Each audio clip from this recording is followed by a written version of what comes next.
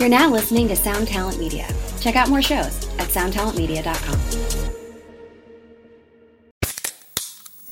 Hey, what's up, everyone? I'm Matt McGachy, the vocalist of Cryptopsy and the host of the Vox and Hops Metal Podcast, where I sit down with fellow metal musicians. We talk all about their lives and music while sharing killer craft beers. If you've ever wanted to sneak backstage and share a beer with one of your favorite musicians, well, Vox and Hops is the podcast for you. This week on the podcast, I dropped an amazing episode with Dom Grimal of The Last Felony, Ion Dissonance, and Cryptopsy. There is this episode and over 450 other ones to help you enjoy life, metal, and craft beer. So what are you waiting for? It's time to become a Vox and Hops head. Cheers! Hey, what's up, folks? Your eyes are not deceiving you, or your ears, rather. This is an extra episode this week. I wanted to put this one out in the general feed. This is a formerly Patreon exclusive episode from several months ago that I recorded with my dudes Paul Roney and Danny Perez. Paul Roney you might be familiar with from his other appearances on the podcast. Danny is a longtime listener and supporter of the show and local pal to both Paul and myself, so that's why he is on with us. Really great dude, and it was a fun conversation. So I've only done this a handful of times. Generally, the Patreon exclusive content stays behind the wall for the patrons because that is exactly what they signed up for.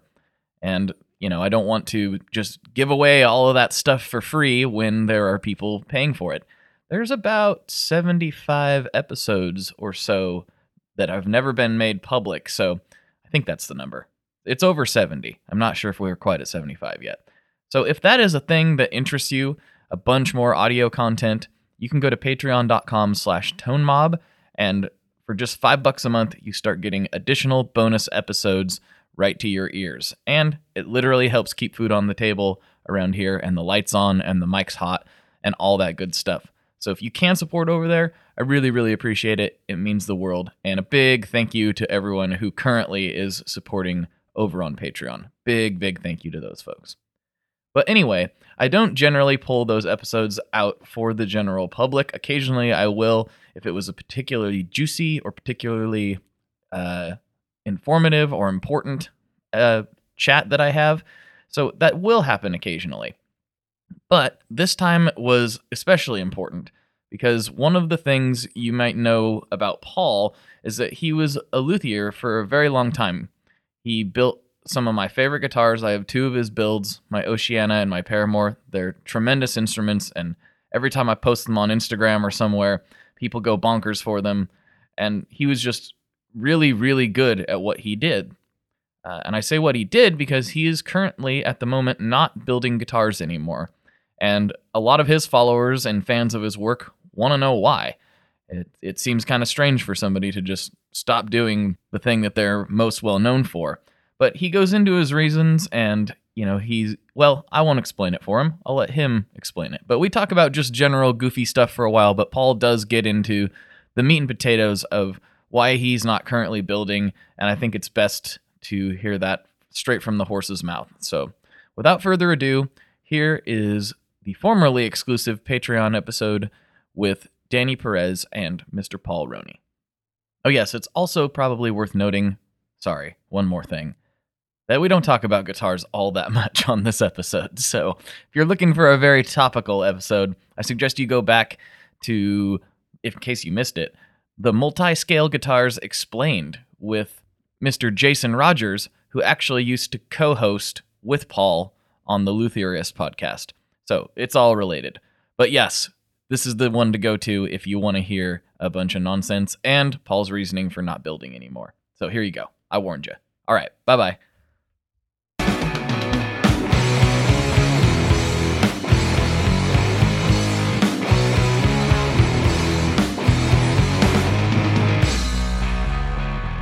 Oh, so you got it figured out? Yeah, we're in. Oh my god. I know. Finally, right? Oh. Some guy just... Where do I put this? Right in front of your mouth? It's a microphone. Right in front of my mouth? Yeah. You got to put it off axis if you know. Yeah, look at all boomy, right? So I got to point it. Sure. Yeah, sure. That's fine. Dude. I just do this so I can see a little better, but I can't see Danny because of this pop filter. We should explain a little bit what's going on. Does it filter pop? Does it you can only hear You can only hear pops. Yeah, You can only hear metal, Lets the like- clicks. It's like only smooth jazz, every Oh. genre but pop. Oh yes. Or is it like a high pass where all you can hear is pop? Mm. K-pop. Ooh, pop filter. Okay, that's all it's you can just hear is all K-pop? K-pop all the time. So I'm glad that you guys have pop filters. Yes, you don't. So you're No. going to be just. I mean, who's going to be? I mean, So if Britney anybody wants to Spears? question the quality of the audio on your podcast, you can tell them. It's because Paul didn't have a I pop didn't have a filter. So I guess we should do a little bit of filling in because we just jumped into it. So Yeah. we're just hanging out, nerding out, and playing a bunch of pedals. Danny wanted to get Paul and I together. This is all and Danny's idea. It was all It Danny's was. idea. It really was, though. The great bringer together. Mm-hmm. And I thought, hey, we're just out here nerding around. Why don't we do a little podcast and while we're at it for Patreon? So, Danny Yeah, and so- I are obviously big fans of Paul's work, Mm-hmm. and we At least somebody here is. that's well, at least there's two people. At least there's Yeah. two of you. Both of us are the Yeah. biggest fans. Yeah, I'm the odd man out here. I don't know. Yeah, you're the only one who's not a fan of you. Yeah, exactly. But you guys can like it all you want. It's cool. I'm not going to yuck your yum, you know. Mm-hmm. Well, I appreciate that. That means a lot. So, Danny, maybe it would be cool to explain how you know Paul, and other Yeah. than his guitars, because you obviously know him better than I do. Even you guys are doing all kinds of stuff together. So, It's kind of interesting because I actually didn't know you built guitars. So I was working at a church in Vancouver, and I was down there regularly, and I saw like a listing for a bunch of Walrus pedals, and I was like, this guy's got like 4 of them. And I was like, yeah, I want this one. And it was like a Messner, a Voyager, and then like something else. I can't even remember what, like the Boost, the Plainsman or something like that. Uh-huh. So I go down there and we get to talking, and I was like, how did you end up with all these Walrus pedals? And he's like, oh, I built them a guitar, and you know, whatever, in exchange they sent me these pedals, and Yeah. I was like, that's cool. And I was like, I don't know anything about it. And I just want to, not to interrupt and get things too off track, but I just want to say that yes, I did sell, I think, all of my Walrus pedals, but I also sold pretty much all of my other pedals. Yeah. So it wasn't anything specific against or anything against, or like with Walrus, because they make great pedals. I liked them. I just sold all my pedals, basically, like everything. I think I have like 2 or 3 left. That's true. You had Yeah. other stuff listed, but at the Yeah. time, and this is really dumb, but my goal was to build an all Walrus pedal board. that's not dumb. So- What's dumb about that? So that was the reason why I asked you about those and not the other ones that you had. Anyway, regardless, so we get to talking, and I'm like, oh, that's cool. You built guitars, and I don't know, I didn't know anything about it. So then I kind of didn't think much of it, and then we ended up doing a couple other interactions on Craigslist as far as like buying or trading things and things like that, and then I started researching your guitars, and I was like, holy cow, these are actually pretty cool. So that was about 4 years ago, maybe at this point, almost. Was it that long ago? It was about 3 or 4 years ago, yeah, when I was working 3 down years there. sounds about right. And then I helped you move one time. Yeah. And that's what really, Needed I help think- moving. yeah. And you had a truck. And I had you a truck. You just volunteered and said, I'll be there. Yeah. I was like, oh, geez. And I thanks. think that's when really helpful. I think we went from like Craigslist acquaintances to like more of a Friends, you know. Friends, and I mean, yeah. you know. And yeah, and then after that, you know, I went through a bunch of gear and ended up getting one of your guitars, and then went through a bunch more gear and ended up getting another one of your guitars, and been pretty pleased with those so far. So that's how we met. That's interesting. Yeah, I mean, obviously, the listeners of this podcast, especially at the Patreon level, probably are pretty familiar with Paul and I's relationship. It's came on the podcast, and I kind of like you. Like, I knew about his guitars. I knew they were really cool. And then once it was confirmed that he was going to do the show, it was like, oh, I need to look into this a little bit more closely. And then I found the Oceana and was like, I'm going to buy one of those. And I think I may have said it on the podcast. I don't remember, but it feels like I'm going to get one of those pretty soon. And So so, sounds about right. Yeah. Well, yeah, I think we recorded the podcast, and then after the tape was no longer rolling, we probably spent another half hour on the phone just talking about guitars that I was working on, like that I had in progress at the time. Mm-hmm. Something like that. Yeah, pretty soon after, I think one of those turned into your Blue Imperial. Which, yeah, as that guitar's had a weird fate, and I don't know if you are aware of this or not, but I post it obviously pretty regularly, and sometimes I even set it up like to try to take an actual picture of it, even though I'm not a photographer. But every time I've done that, it's one of those weird Instagram gear pages that one of the ones that you just don't know what their deal is. Like, why do they? What is this page? Like, guitar for you, or something like that. Where you go, it's like mostly memes. What's guitar for you, Blake? Yeah, that's true. For me, or greatest guitar. Like, there's a couple just of them. One photo. Well, sometimes it's that, but a lot of them are running around with that guitar as their profile pic. Oh, I've never seen that as a profile. Yeah, pic. I've seen. I think there was one. I think guitars for you. I can't remember. I have to look it up. But it was. I'll go to my DMs. I can find it because I messaged the account. Was like, that's my picture and my guitar in your profile. Yeah, you're like, hey. They didn't respond, of course, but I'll have to go look and see who it was. I think that was the one. I don't know. I'll have to figure it out later. But yeah, it's become a sort of like I have people that start like newly start following me, and they're like, oh, you own that guitar. Like I've seen this all over the place. It's like it went into this weird Instagram gear black hole where like a lot of people have seen it, but not necessarily from my account. It's like Instagram famous. It is. It's a guitar that I had this one guy comment, and he's like, I've seen this guitar for years, and he's like, I had no idea what it was or where to get it. I've just seen it floating around. Like, oh, and I think part of it is the design of the Oceana, but I feel like it's that Lake Placid blue. Yeah, so that's not actually Lake Placid blue. That's it's called Surf Blue Pearl. Surf Blue Pearl. So I've been telling everybody the wrong color for 3 years. No, that's fine. It's easy to to misinterpret. And I mean, I can't really take credit for that color because it was Doug Cower who first like got a can of that paint and put it on a guitar, because it's the Dodge Charger or Challenger Charger. You know that sweet. Yeah. You've seen those blue. It's like a newer model. But Doug got it and he was just like, this is the coolest color. And I was just kind of like, yeah, it's blue. I don't know. And didn't think too much of it. But then when I did my first NAMM show, I wanted to kind of like show off a few new things. One of them was the new Mastery Vibrato. I had one of the very first Mastery Vibrato prototypes. Oh, wow. And so like that year at NAMM, there was only 2 Mastery Vibratos at the whole show. I had one, and Dennis Fano at Novo.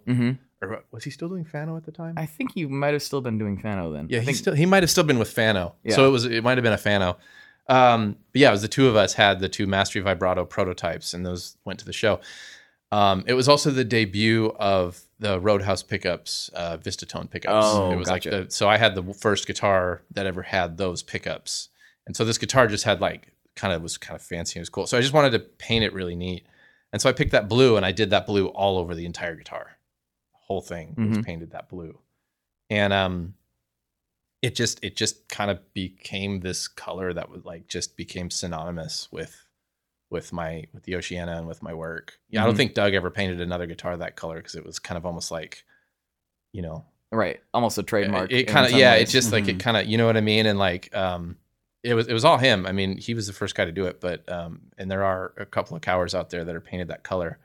But it just it was one of those colors that just sort of like for whatever reason it was set off on my design, and so it just became one that I ended up doing a fair amount of.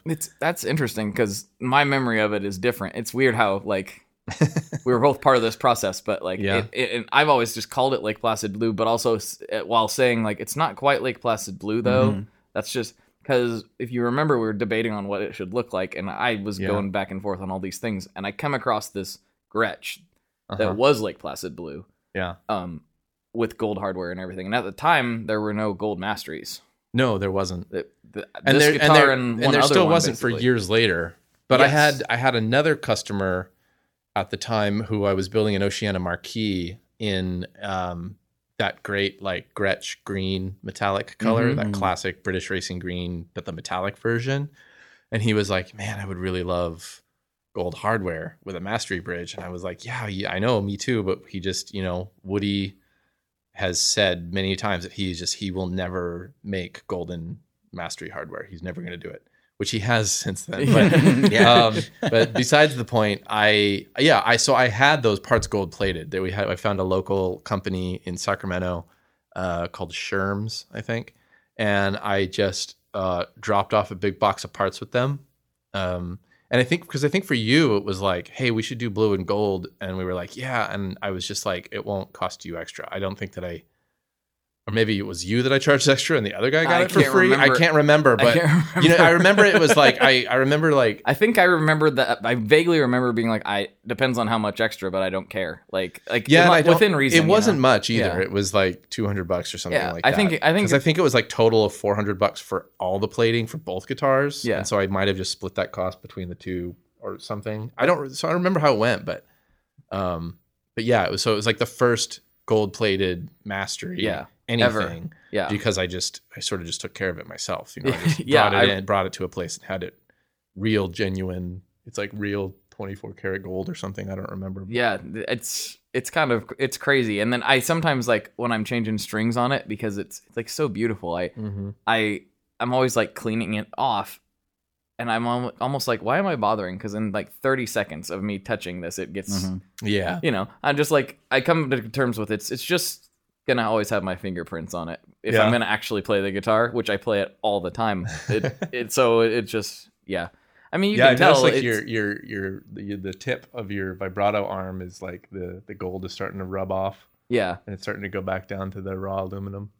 Which is great. It's I kind of like that character, and I like that the pickups are kind of beat up now because of the weird angular way I play and all that, but it's interesting getting to see like that's the only guitar still that I've ever like fully spec'd out everything on. Right.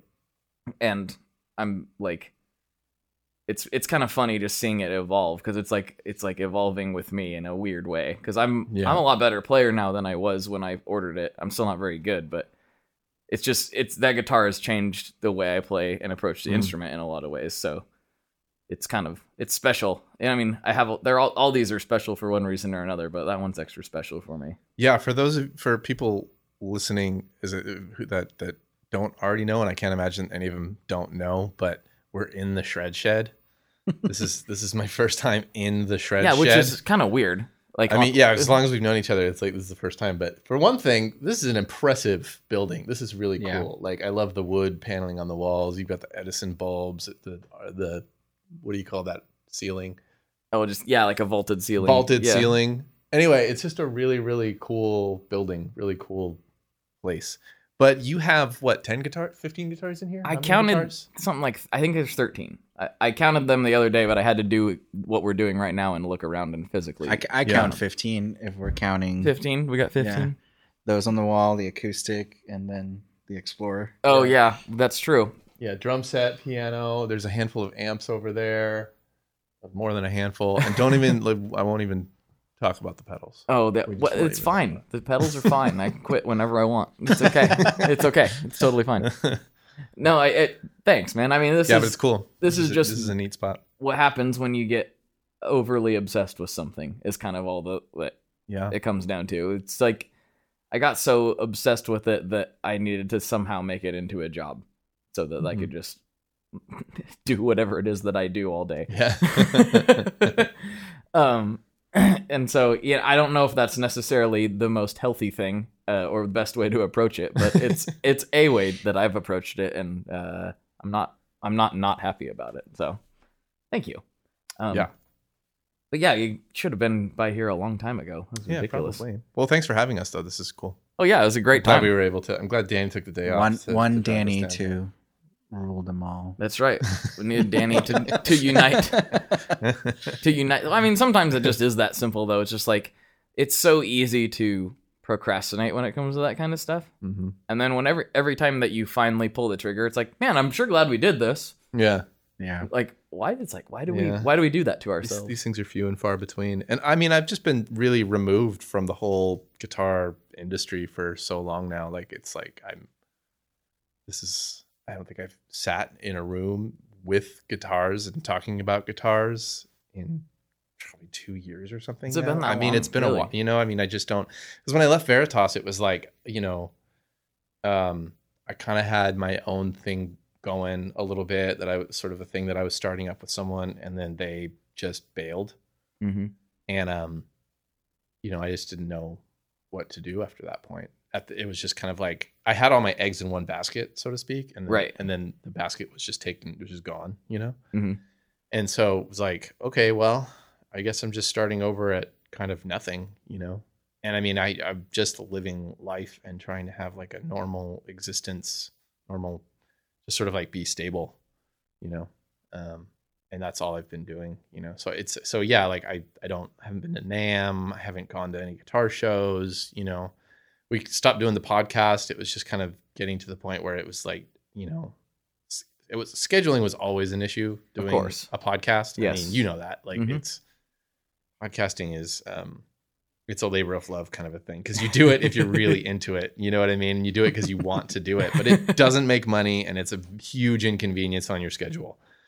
Yeah. So, you know, like, which, you sometimes, know, but you know, you have to want to do it. You have to want to do it, you know? And I mean, it's not that I didn't want to do it, but it's like, and I think ultimately the plan is that, Jason Rogers and I, we do still want to make more episodes of the podcast, and we probably will. But they're just going to come when we find time. You know what I mean? Right. You're not going to force it. Yeah, we're not going to force it. I have we have the. Oh God, I'm rambling. No, good. We're podcasting. You're supposed to ramble. Yeah, I know. We're getting the podcast uploaded to archive.org. But I'm having a really hard time getting it to put the episodes in the right order. It keeps throwing episode 100 after episode 11. Oh. And it's not putting it in order, and it's like driving me nuts. So I have a lot of work to do to get that fixed. I don't know how to do it. I'm going to have the archive.org people help me out or something, because I can't figure it out. But yeah, but eventually we'll probably throw new episodes in there every once in a while, because I mean, I love doing the podcast. I love talking to people about this stuff, but it is like just different now because I'm so removed from the whole thing. I stopped following a lot of all the pedal companies and a lot of the guitar makers and stuff. I still follow a lot of my really, really, really like hardcore favorite stuff, but I had to kind of just like take a step away and not get too like. I didn't want my entire Instagram feed to be like guitars. So it's the opposite of mine.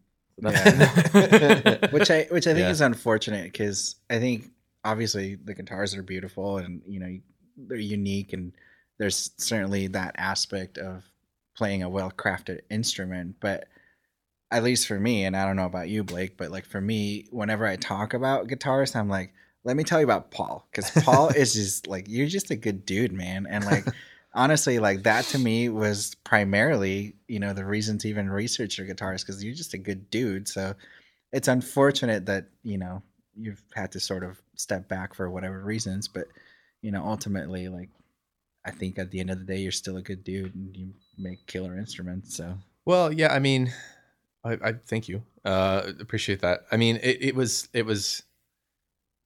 you know, it was just always a struggle for me to make money at it. You know what I mean? Mm-hmm. I didn't have the resources and the level of success needed to continue. So, you know, so I didn't.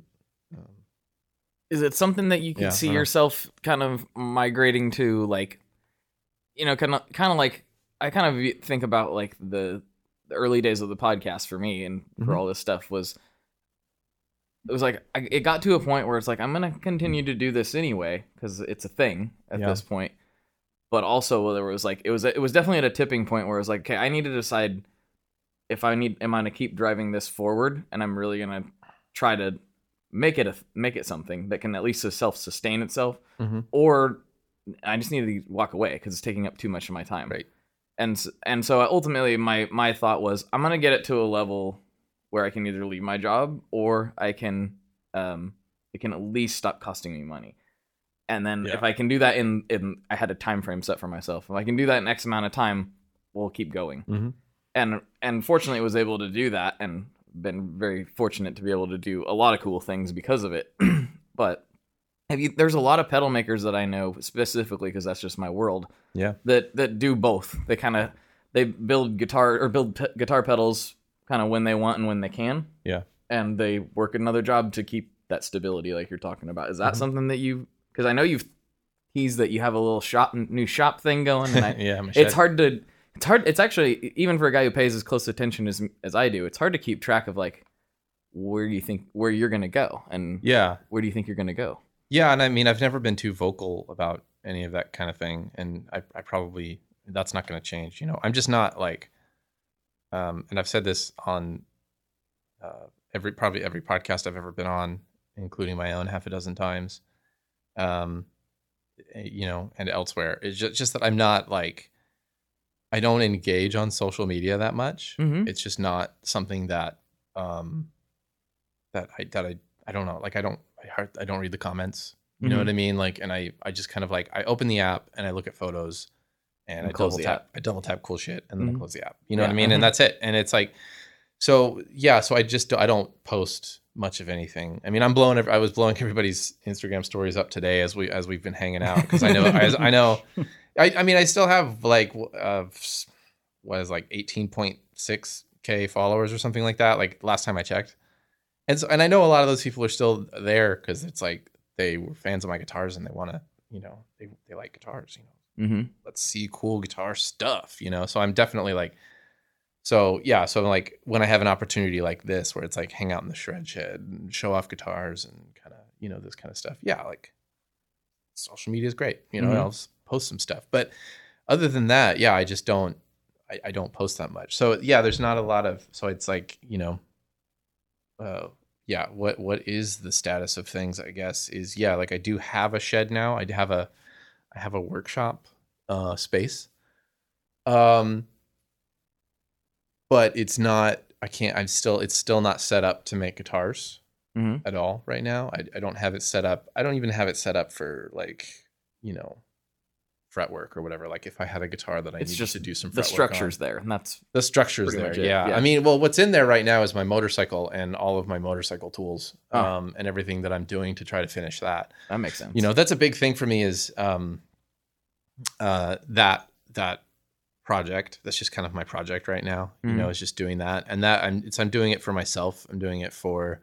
It's like I spent so long, you know, I spent 7 years fully doing nothing but making guitars. That was my entire life. And I was really like so obsessed. So, you know, that was just the only thing like, and I was like a workaholic, and I lost, friends and relationships and other things because I was kind of just overly obsessed. I was just like all I did, all I talked about, anything was like, you know, the orders I needed to fulfill. And, you know, if I had extra money, it was like, oh, I got to try this new paint or whatever, you know what I mean? And you know, I was just so completely into it. And I, you know, I think it kind of, for me personally, got to a point where it wasn't healthy. I mean, I was, you know, I was basically homeless for a year living at the shop. I don't know if I've ever actually said that on a podcast before, like out loud, but like this many years on, I feel pretty comfortable with just like, yeah, that's what happened. That's, you know? I mean, basically while my guitar was being built. Yeah. 2016 was the year. I mean, I think starting from about, it was like October or November of 2015, all the way through the very first week of January, 2017. Yeah, I lived at the shop. I literally lived in the storage space above the office in Doug's shop. I mean, and he was like, you know, way too generous and patient with me, letting me do that. You know, and you know, it wasn't healthy. It wasn't a good way to live. Like, it sucked. You know what I mean? Like I was barely making ends meet. I was, you know, I had to like basically, I didn't have a shower or a kitchen, right? You know, like spit baths and things like that. Yeah. And I was and like, you know, I, as much, you know, as much as it seemed like maybe there was some success happening there because guitars were getting made. I mean, I did make more guitars that year than any other year previously. The amount of money, the actual total income of the business was way higher than any year previous to that. But after expenses, after all the money that went onto like credit cards, just to fulfill orders, just to keep up my end of like, you know, I did pay rent.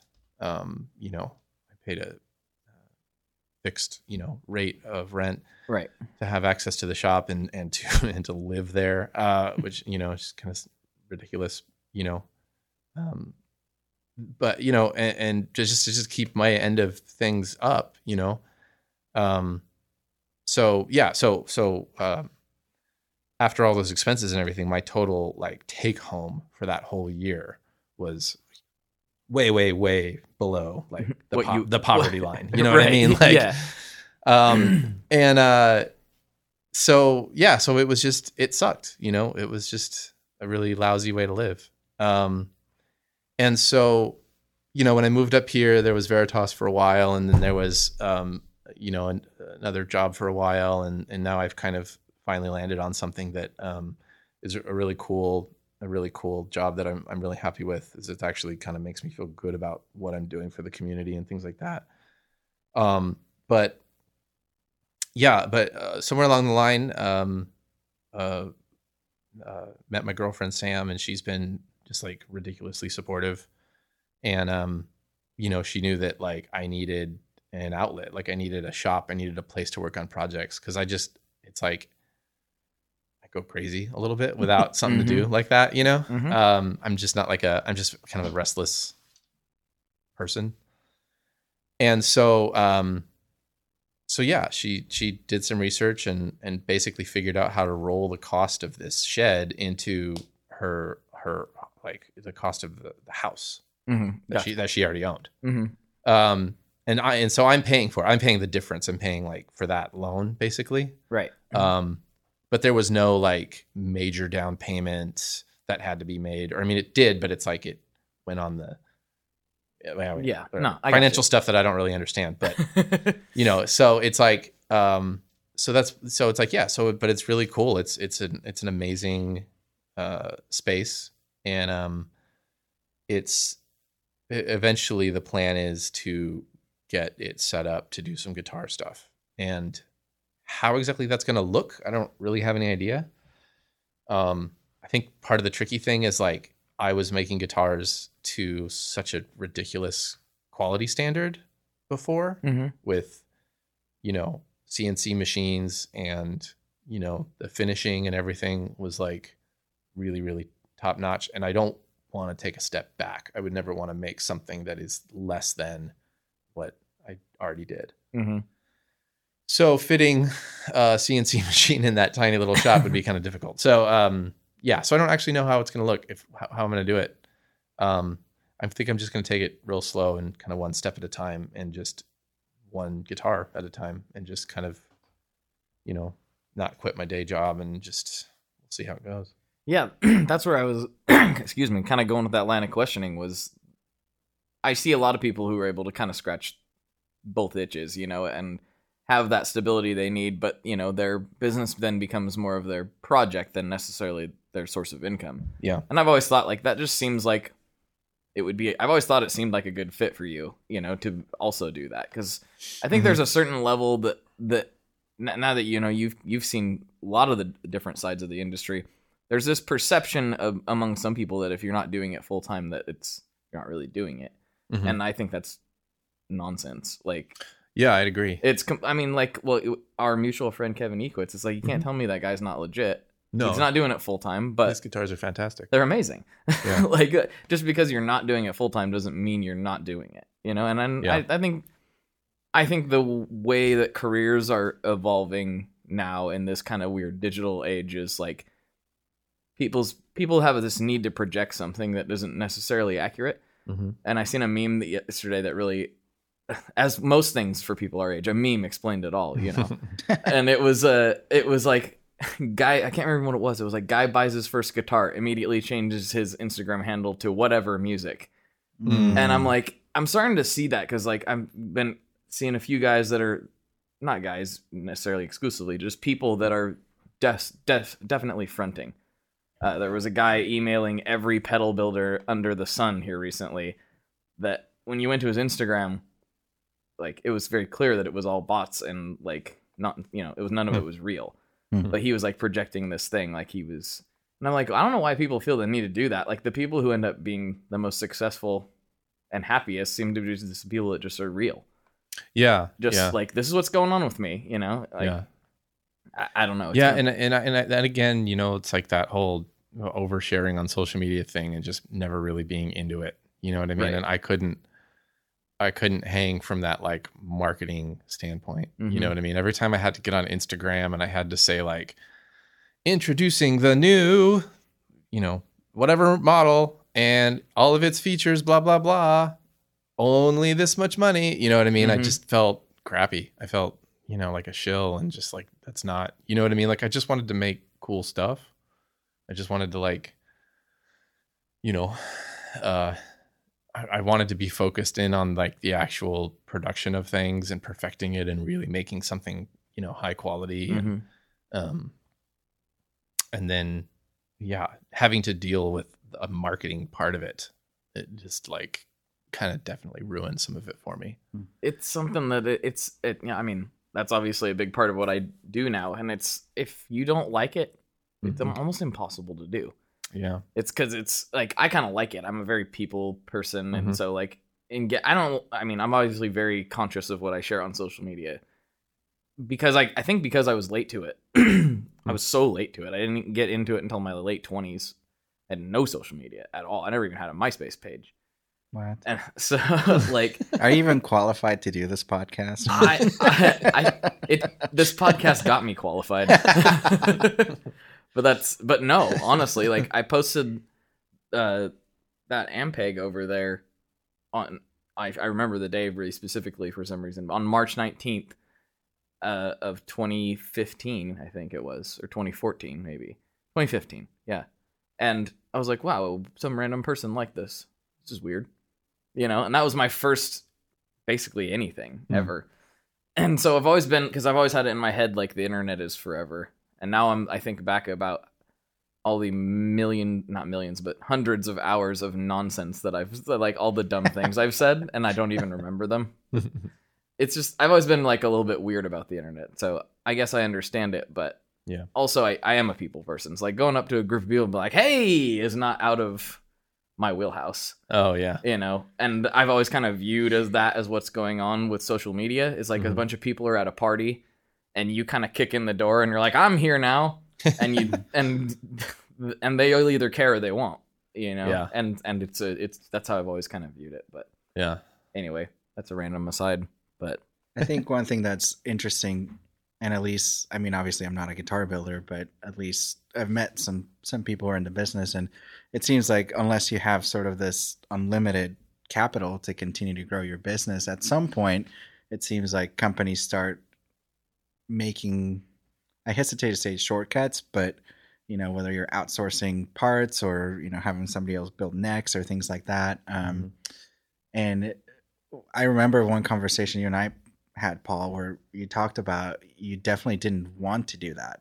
And I think that speaks to what you're saying about having a standard of quality about your instrument. Yeah. Because you're literally slapping your name on it. I mean, it says your name right on it. So I think that's, good in a way that you care about your instrument so much. But I guess that's one hurdle for a small builder. Yeah. It can be. Honestly, I think the biggest problem is for most small builders, and I bet you can comment on this, Paul, is that there's simply too many things to do. Like, I'm pretty good at attention and getting eyeballs. I can't build a guitar though.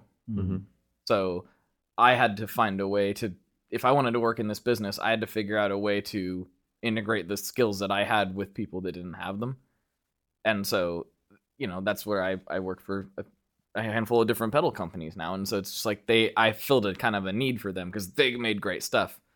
They weren't good at the other thing. And I feel like that's the biggest problem with a small builder getting into this business. If you're really great at making instruments, but no one's ever going to see them, that's a problem. If you're really good at getting attention, but you make horrible instruments, that's also a problem. And finding that magic combination, which is actually something that Doug's pretty good at. Yeah. Doug Cower, of course. And is rare. I think it's rare, and it takes a very specific person to be able to pull that off, and it's hard. It's like really hard. Yeah, it is. Yeah, and I mean, Danny said something about unlimited capital, and that would definitely help anybody. But Right. Resources in general, whether it's your shop space is maybe you have like a more affordable shop space than some people, or maybe you have a supply of wood that is more affordable to you than other people, or just anything like that. Any of those little things can help. And like the price that I paid Doug to have full reign of his shop while I was there was again more than fair. But that was the only thing I had that was like helping me. That was your advantage. That was the advantage I had. You know what I mean? Because I wasn't getting discounts on anything, other than that. You know what I mean? Like, you weren't at the volume to get them, right? No, I didn't. I mean, Roadhouse Pickups gave me the best price that I think he gave anybody on pickups. He probably sold more of his pickups than anybody. I think I did. And I don't know if when I sort of retired, if that had anything to do with why he decided to retire. I don't think it did. He just wanted to spend more time with his family. But, and then Woody at Mastery Bridge was always like really, really cool with, I could place an order and, well, I shouldn't say anything because he won't do it for anybody else. And he doesn't want other people being like, how come you wouldn't do that for me? He was just nice. Yeah. So, I mean, it's like, it's not like I didn't have any advantages, but like, I didn't grow up in a family that came from anything, you know what I mean? Like we were always very poor, and, that's where I started, and when I quit my day job and started making guitars full time, that wasn't the plan. It just just happened that way. Interesting. Okay. I quit my day job and I had a little bit of money saved up, and so I just decided to take like a month off, make some guitars during that time, and then figured like I'd find some other work. But during that month off, I got orders. Basically, people were just like, "Hey, can you build me something?" I'd be like, "Yeah, it's this much money," and then they would be like, "Okay, cool." So then it was like, "Well, I guess I'm off and running." And that was how that started. I guess that's the beginning of it all. But interesting. Yeah, I didn't know that. I just kind of assumed that it was, time to go. No, not at all. And I was a fool. I shouldn't have done it. I should have like kept my day job or got some other work, or I should have just said no to the people that wanted me to make them stuff, because I wasn't ready to do it. I really wasn't in a good position to do it. Gotcha. The fact that I was able to do it for 7 years, was like kind of insanity. I mean, it was just like, it was like, there was a lot of signs to like, no, like, stop it. Don't. Stop. It was like too much, I mean, it was like, like I said, I mean, it cost me relationships and, other things that I, wish that wasn't how it happened, the path that my life went down, but it did. And, that's that. And now it's just like, try to make the best of the situation. Yeah. Now things are pretty great. I'm pretty stable in life, and, I'm definitely like, I'm in a much better place, emotionally and, just like financially and, all that stuff. I mean, anybody that wants to come visit me in Vancouver, Washington, come hang out. Vancouver, Washington is sick. It's awesome. It's so cool. I live right near Victor 23 Brewery, and their food and beer is amazing. And like, I mean, it's like, I'm just in like this really awesome spot, and I have, I got this shed. Getting a motorcycle was kind of big for me, just because it's just something that it's like my hobby now. You know what I mean? Like, I have a hobby. I did for the whole time I was doing guitars, I didn't have any hobbies. You know what I mean? Because like, your hobby turned into your job. My hobby was my hobby. It was my job, and my job was my hobby, and it was like it was everything.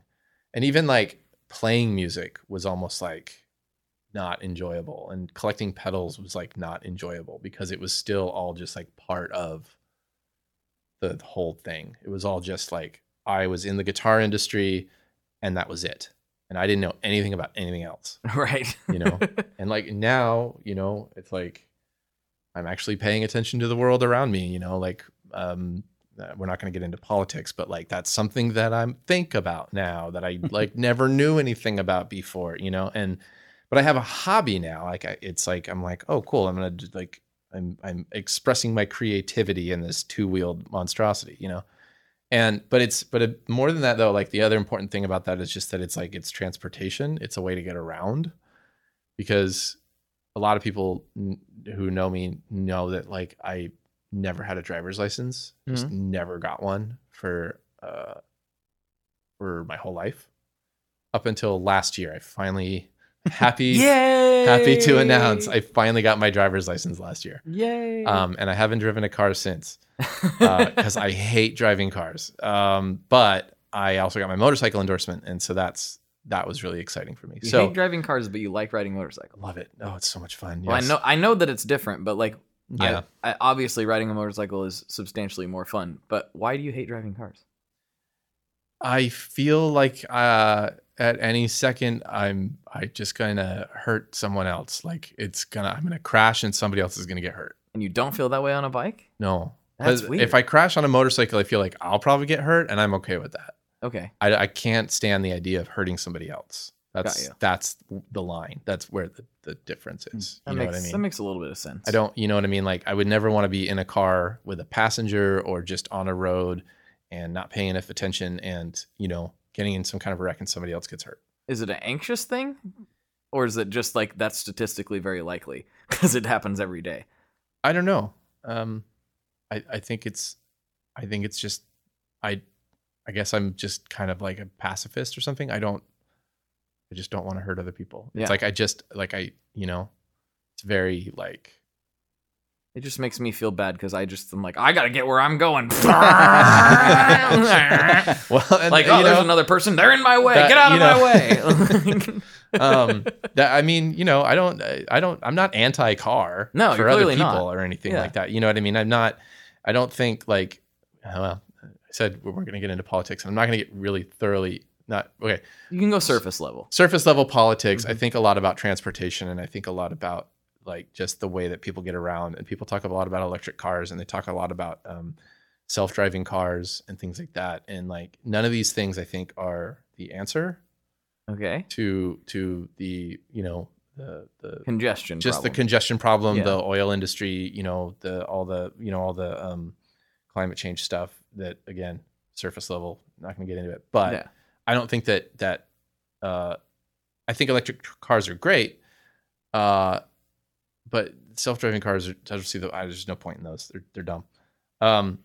But personal transportation, the idea of like, you know, how do you need to be able to get from one point to another point efficiently. Yeah, especially the way our system is designed. Yeah. Yeah. So I just think there needs to be more like public transit, carpooling, and things like that. And then also like bigger, better lanes for things like motorcycles, small displacement, like scooters, or even e-bikes. I'm not really a fan of e-bikes generally, but like I get it from a transportation sense of like, you know, personal transportation, get somewhere efficiently and stuff. Anyway, that's all I'm going to say about it. I'm not going to need to get too totally derailed. But for me personally, it was just about like, you know, just being able to get myself around and having that independence of not relying on other people for a ride, not having to pay for a lift every time I needed to go somewhere. You know, I got a bicycle, and that's been like the coolest thing in the entire world is a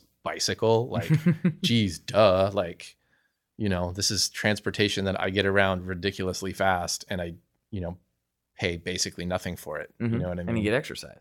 And you get exercise. Yeah. Like I bike to work every day, and like I wake up and I'm drinking coffee and I'm like, nah, I don't want to be awake. You know, I'm feeling miserable. And then I go and I bike to work and I get there and I'm like, woo, let's go. Like it's, you know what I mean? Like it pumps me up, you know, it makes me feel good. And, you know, you get that exercise and my glutes look badass. And, oh, well, yeah. I mean, that's really what he's that's what actually, that's really what it all came down to. Yeah. It actually had nothing to do with climate or anything else. It's Yeah. just, he wants an excuse to work his glutes on the regular. That's really what that's it right. is. That's Yeah. What if there was a self-driving motorcycle? No, see, I don't know. I'm not into the self-driving thing. I think it's. See, I'm very into it. Are you really? Yeah, I'm very into it, which might seem weird as like a muscle car enthusiast, but I think anything we can do that gets us time back is a good thing. And I think we have bought an insane amount of time back with the technology advancements that we have. I mean, just think about communication, right? Sure. So like just the fact that I can just send a text message and then, okay, I handled that. Yeah. Whatever. I did the thing I needed to do. Whereas like back in the day, it was like, oh, okay, well, get the town caller because he's got to run through town and tell everybody, but we got to find him first. And you know, like just simply the amount of hours humanity has bought back by being able to communicate more efficiently is pretty insane.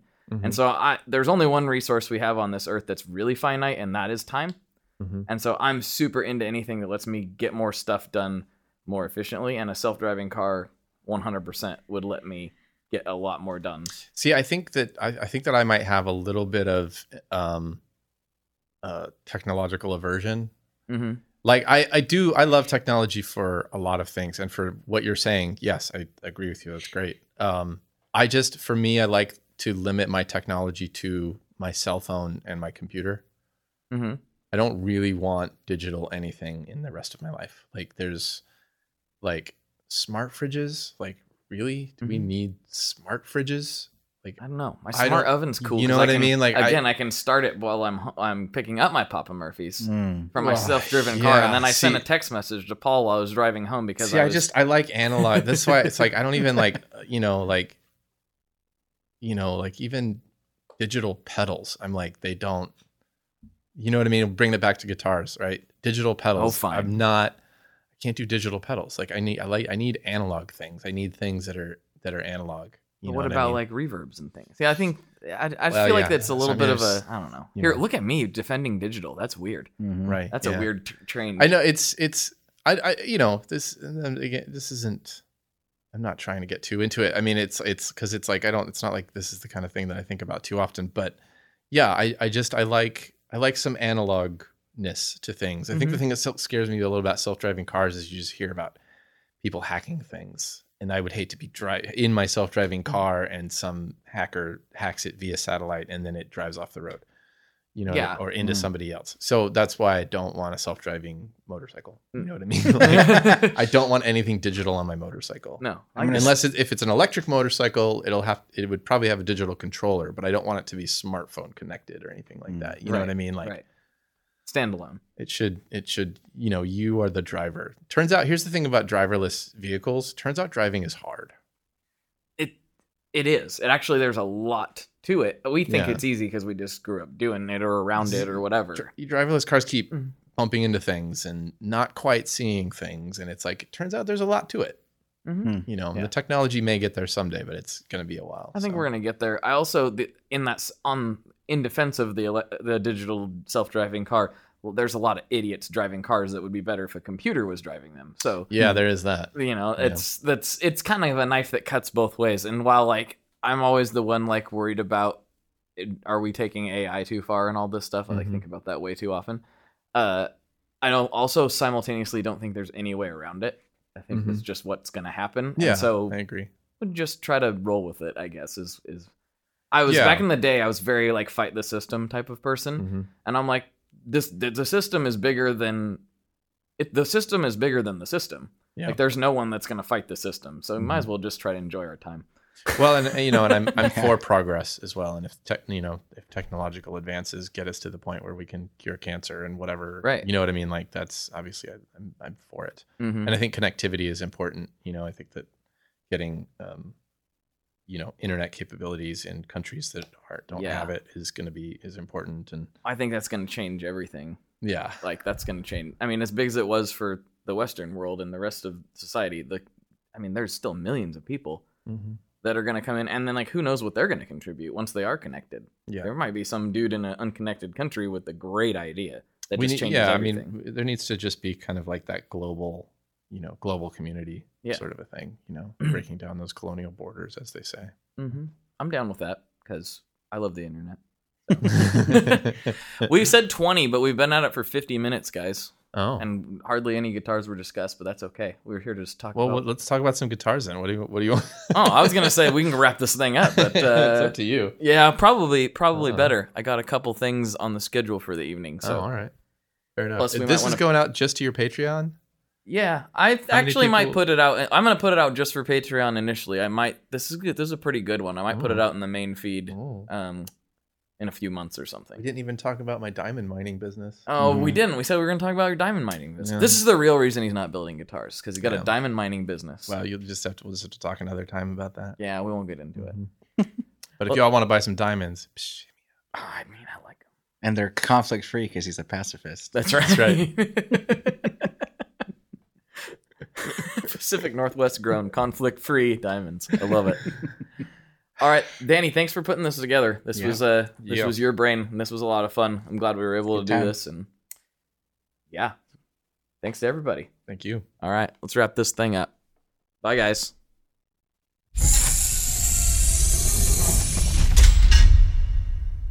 There you have it, folks. Straight from the horse's mouth. You got all the details, plus thoughts on AI and self-driving cars, and a bunch of other nonsense, because I do talk about a lot of nonsense. So thanks for sticking with me for this long. I know this was not an entirely guitar-centric podcast. It was a little more personal, a little more candid, but hopefully you enjoyed it. And I'm guessing if you got to this point in the conversation, you probably didn't hate it too much. But who knows? Maybe you did. Hopefully not, though. As always, take care of yourselves. Everyone be safe out there. I know there's a lot of craziness going on with the COVID-19 and stuff, but, wash your hands, and you'll largely be okay, I think. We're going to get through this. We'll get through it together, and I'm going to keep cranking out podcasts for you to enjoy in the event that you might have to stay home from work or whatever. So please keep tuning in, keep telling your friends and your family, and everybody be safe. Just be safe. Be cool. We're going to get through this. All right, everybody. Talk to you next time. Should be in just a couple days, actually. All right, later. One last thing before we totally sign off here, I just want to remind you that if you do any shopping at Stringjoy, that's Stringjoy guitar strings made in Nashville, that will help me out as well. As I've said for years, I'm heavily involved in that company, and I really do think they're making the best products on the market. So if you would like to try custom strings, go to tonemob.com/stringjoy and check them out today. I seriously love what the team down there is doing. I help them out with all kinds of things, and by you supporting them, you are also supporting me as well. And hey, you need some strings, so why not get some custom strings just for your guitar and playing style? Again, the link for that is tonemob.com/stringjoy, and that will take you right to their website, and you can do all your shopping through there, and that will help everyone involved out. So thank you very much. Talk to you next time. We are brought to you by the wonderful folks at Gun Street Wiring Shop. Yes, Gun Street Wiring Shop. I've talked about them before. I used to say based out of Bend, Oregon, but guess what? Sean moved to my neck of the woods. Sean's in Portland. Sean is awesome and has helped me with a bunch of stuff lately. And if you have wiring needs for your guitar, he can help you too. If you want to get weird with it, he can get weird. If you just need to spruce things up a little bit, there's your guy. He takes all the guesswork out of doing your guitar wiring, and he makes it simple, and his customer service is top-notch, and I can't say enough good things about Gun Street as a company. I really respect Sean and what he's all about, and the product is top-notch. I've got 3 different guitars that now have Gun Street harnesses in them, and I could not be happier. So go to gunstreetwiringshop.com and check them out.